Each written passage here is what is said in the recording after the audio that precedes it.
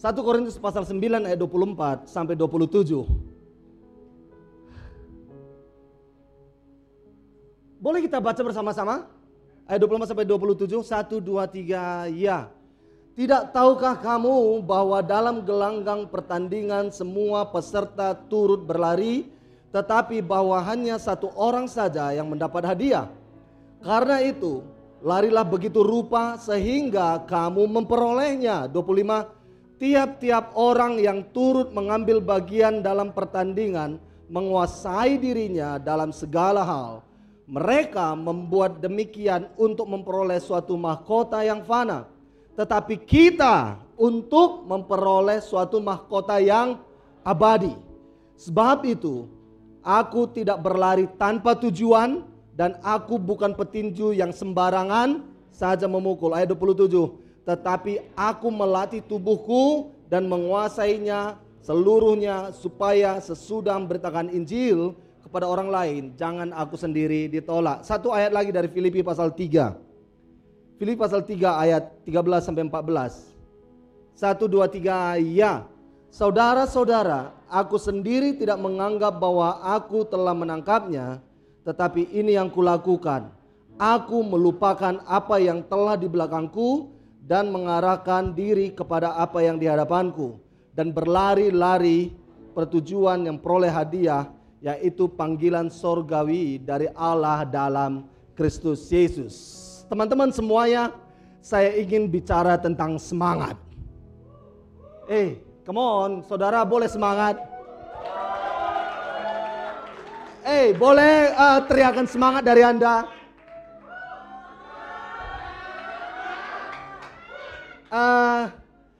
Kan lucu ya, saya katakan teman-teman semuanya, saya mau khotbah tentang semangat. Semangat itu seperti ini, semangat itu seperti... Saudara nggak yakin dengan saya kan?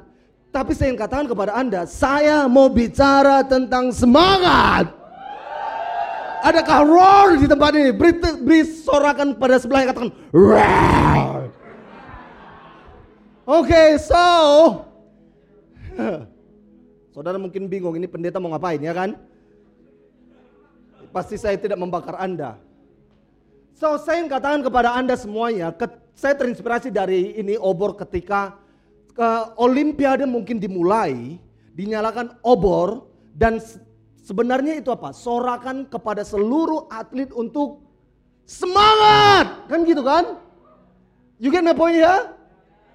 Ya, dan ini yang saya mau serukan kepada Anda semua di sini, ketika Anda datang ke Malaysia untuk kuliah, sebelum Anda masuk kelas, sebelum Anda mulai tahun ajaran Anda, saya ingin serukan kepada Anda semuanya untuk semangat. So, teriakkan ke sebelahmu, katakan semangat, apalagi dia mahasiswa. Ya, teman-teman semuanya, saya ingin katakan mengapa Anda semangat, karena semangat itu adalah engine dalam hidup kita. Saudara, apapun yang ingin kau capai tanpa semangat itu semuanya hanya impian belaka. Tetapi kalau saudara punya impian disertai dengan semangat, semangatmu akan membawa Anda bergerak menuju kepada impianmu. You get the point here? Halo? Jadi saudara harus bersemangat. Kalau saudara lihat Paulus, dia ditangkap Tuhan dan ketika itu dia bersemangat memberitakan Injil. Yang dulunya dia bersemangat untuk membunuh para rasul, semangat yang sama dialihkan kepada memberitakan Injil. Kalau saudara lihat Alkitab kita, karena Paulus bersemangat, Alkitab kita 13 kitab itu ditulis oleh Paulus. Dia bersemangat untuk memberitakan Injil ke kota demi kota, ke negara demi ke negara, dan dia menuliskan kitab ini, kitab ini, kitab ini. Saudara, semuanya dia lakukan untuk karena apa? Bersemangat. Ya. Jadi sometimes you don't know apa yang ada di balik kehidupanmu di sana, tetapi perhatikan, saya ingin katakan kepada Anda bahwa semangat akan mendobrak sesuatu yang ingin engkau capai. Semangat akan membawa hidupmu kepada suatu level yang baru. My friend, dengarkan hal ini bahwa semangat akan membawa engkau bisa sukses di kuliah. Halo? Halo, dorong sebelahnya, katakan semangat. Sekali katakan semangat. Waktu Daud di padang rumput menggembalakan domba, dia bersemangat. Dan dia bersemangat membunuh singa, dia bersemangat membunuh beruang, dan semangat yang sama sebenarnya mempersiapkan dia berhadapan dengan Goliat. Can you imagine? Sometimes saudara tidak tahu kemana level hidupmu, tetapi karena semangat membawa engkau dari satu level kepada level yang baru, kepada level yang baru, kepada level yang baru. Hidupmu yang lebih baik, lebih baik, dan lebih baik, lebih baik. Karena apa? Semua seru kan? Lebih tegas seru kan? So saya katakan sekali lagi semuanya, semangat. You know what? Posisi kehidupan yang baru, yang lebih baik sedang menantikan semangatmu. Semangatmu yang akan bisa membawa Anda ke hal yang lebih baik. Tapi sometimes kan seperti ini kan. Sometimes di saat saudara semangat, teman-teman kosan Anda itu berkata, jangan terlampau semangat lah. Ya kan? Jangan terlampau semangat lah ke gereja. Hari Minggu kan gak ada kuliah, tidur lebih lama aja. Jangan terlampau semangat untuk melayani. Saudara tahu mengapa mereka berkata demikian? Karena semangatmu melampaui semangat mereka. Karena semangatmu melampaui semangat mereka, sehingga dia bisa berkata jangan terlampau semangat. Tetapi saya ingin katakan kepada kita semuanya, saya tidak mau berteman dengan orang yang men-tone down semangatku. Lebih baik saya ganti teman daripada kompromi dengan hidupnya dan kehilangan semangatku. Lebih baik saya memposisikan hidup saya di komunitas yang penuh dengan semangat. Karena semangat itu contagious. Apa bahasa Indonesia contagious? Semangat itu tertular. Menular. Jadi kalau saudara dalam komunitas yang semangat, saya katakan saudara pasti akan bisa tertular karena semangat yang ada sebelahmu. Apakah ada orang yang bersemangat di tempat ini? Apakah ada orang yang bersemangat di tempat ini? Dan saya ingin sampaikan kepada Anda, semangat punya tempat untuk beroperasi. Jangan salah tempat. Karena saudara bisa saja semangat melakukan hal yang salah. Tetapi saya ingin katakan di sini adalah semangat melakukan yang tepat. Amin. Amin. Amin. Jadi tempatkan semangatmu di dalam suatu komunitas yang tepat. Supaya apa? Semangatmu itu aktif dengan menuntun hidupmu ke arah yang lebih baik. Ya kan? Halo? Ya? Dan jangan saya katakan hal ini. Semangat itu saudara bisa saja semangat ke hal yang salah atau ke hal yang benar. Kalau semangat ke hal yang salah, hati-hati, bisa berbahaya. Betul? Percaya enggak? Lihat aja api ini kalau saya taruh di rambutmu, bahaya enggak? Jangan tempatkan tujuan hidupmu melayani semangat. Tetapi semangat harus melayani tujuan hidup. Saudara menangkap poin saya? Kalau Anda semangat karena tadi ada yang mengucapkan I love you kepadamu, dan kau menyerahkan segala tujuan hidupmu demi dia, saudara akan berbahaya, kehilangan masa depan. Oleh karena itu saya katakan saudara perlu tempatkan semangatmu ke tujuan hidupmu. Teman-teman semuanya, sekali lagi saya katakan semangat. Semua serukan semangat. Semua serukan semangat. Sometimes semangat, di saat Anda semangat tetapi di yang sebelah Anda kurang semangat, mungkin bisa membuat Anda menjadi kurang semangat. Tetapi ini saya katakan kepada Anda, Jangan jadikan semangat orang lain menjadi atap semangatmu. Jangan mau semangatmu dibatasi oleh apa kata orang. Jangan mau semangatmu itu ditentukan oleh perkataan orang atau sikap orang lain. Karena yang menentukan masa depanmu bukan dia, tetapi dirimu sendiri. Oleh karena itu, saudara perhatikan, jangan katakan semangat, ya aku kan orangnya introvert dan lain sebagainya. Hei, dengarkan perkataan saya, semangat bukan personality. Semangat adalah seberapa jauh Anda berlari, berapa dalam Anda bertindak, berapa tinggi Anda melompat, itulah semangat. Jangan katakan personality is not like that. Karena semangat adalah keputusan.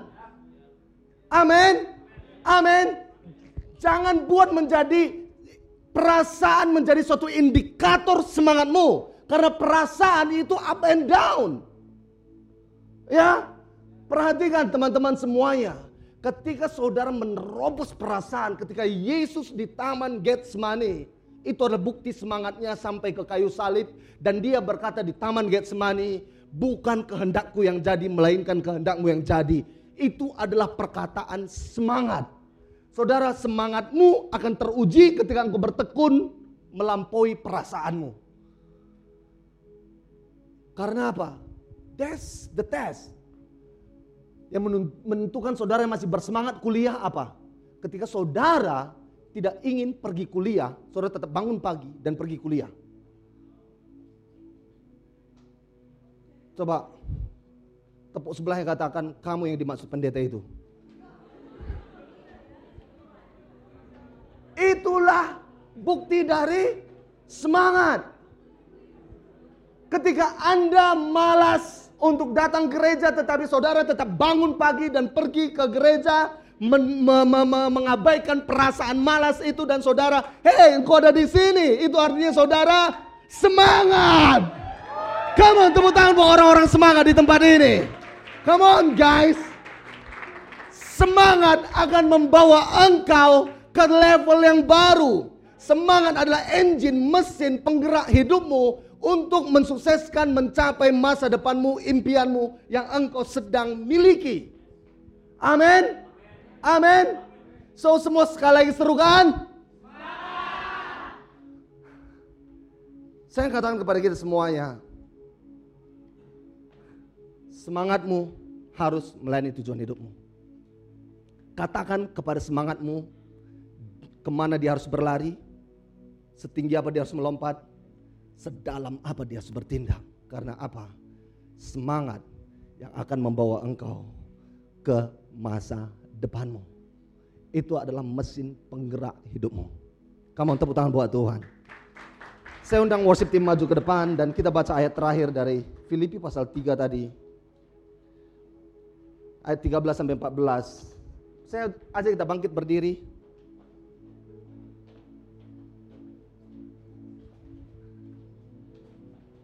Sama-sama kita baca, boleh? 1, 2, 3, ya. Saudara-saudara, aku sendiri tidak menganggap bahwa aku telah menangkapnya. Tetapi ini yang kulakukan. Aku melupakan apa yang telah di belakangku dan mengarahkan diri kepada apa yang di hadapanku.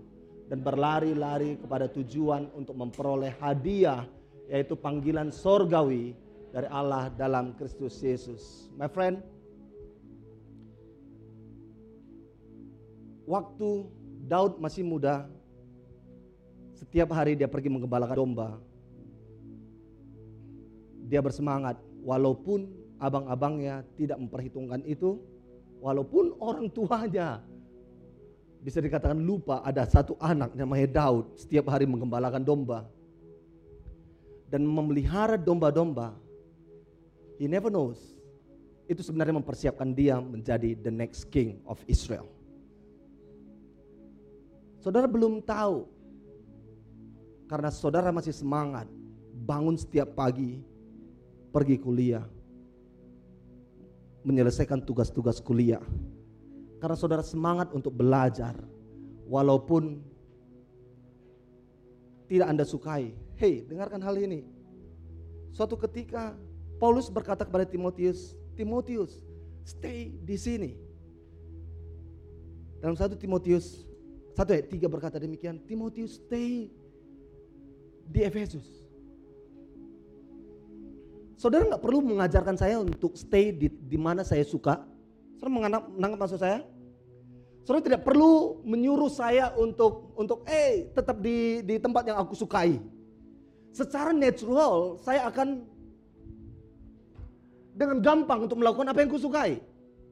Tetapi saya butuh orang untuk melatih saya, mengatakan kepada saya untuk bisa stay fight for the good cause walaupun tidak saya sukai.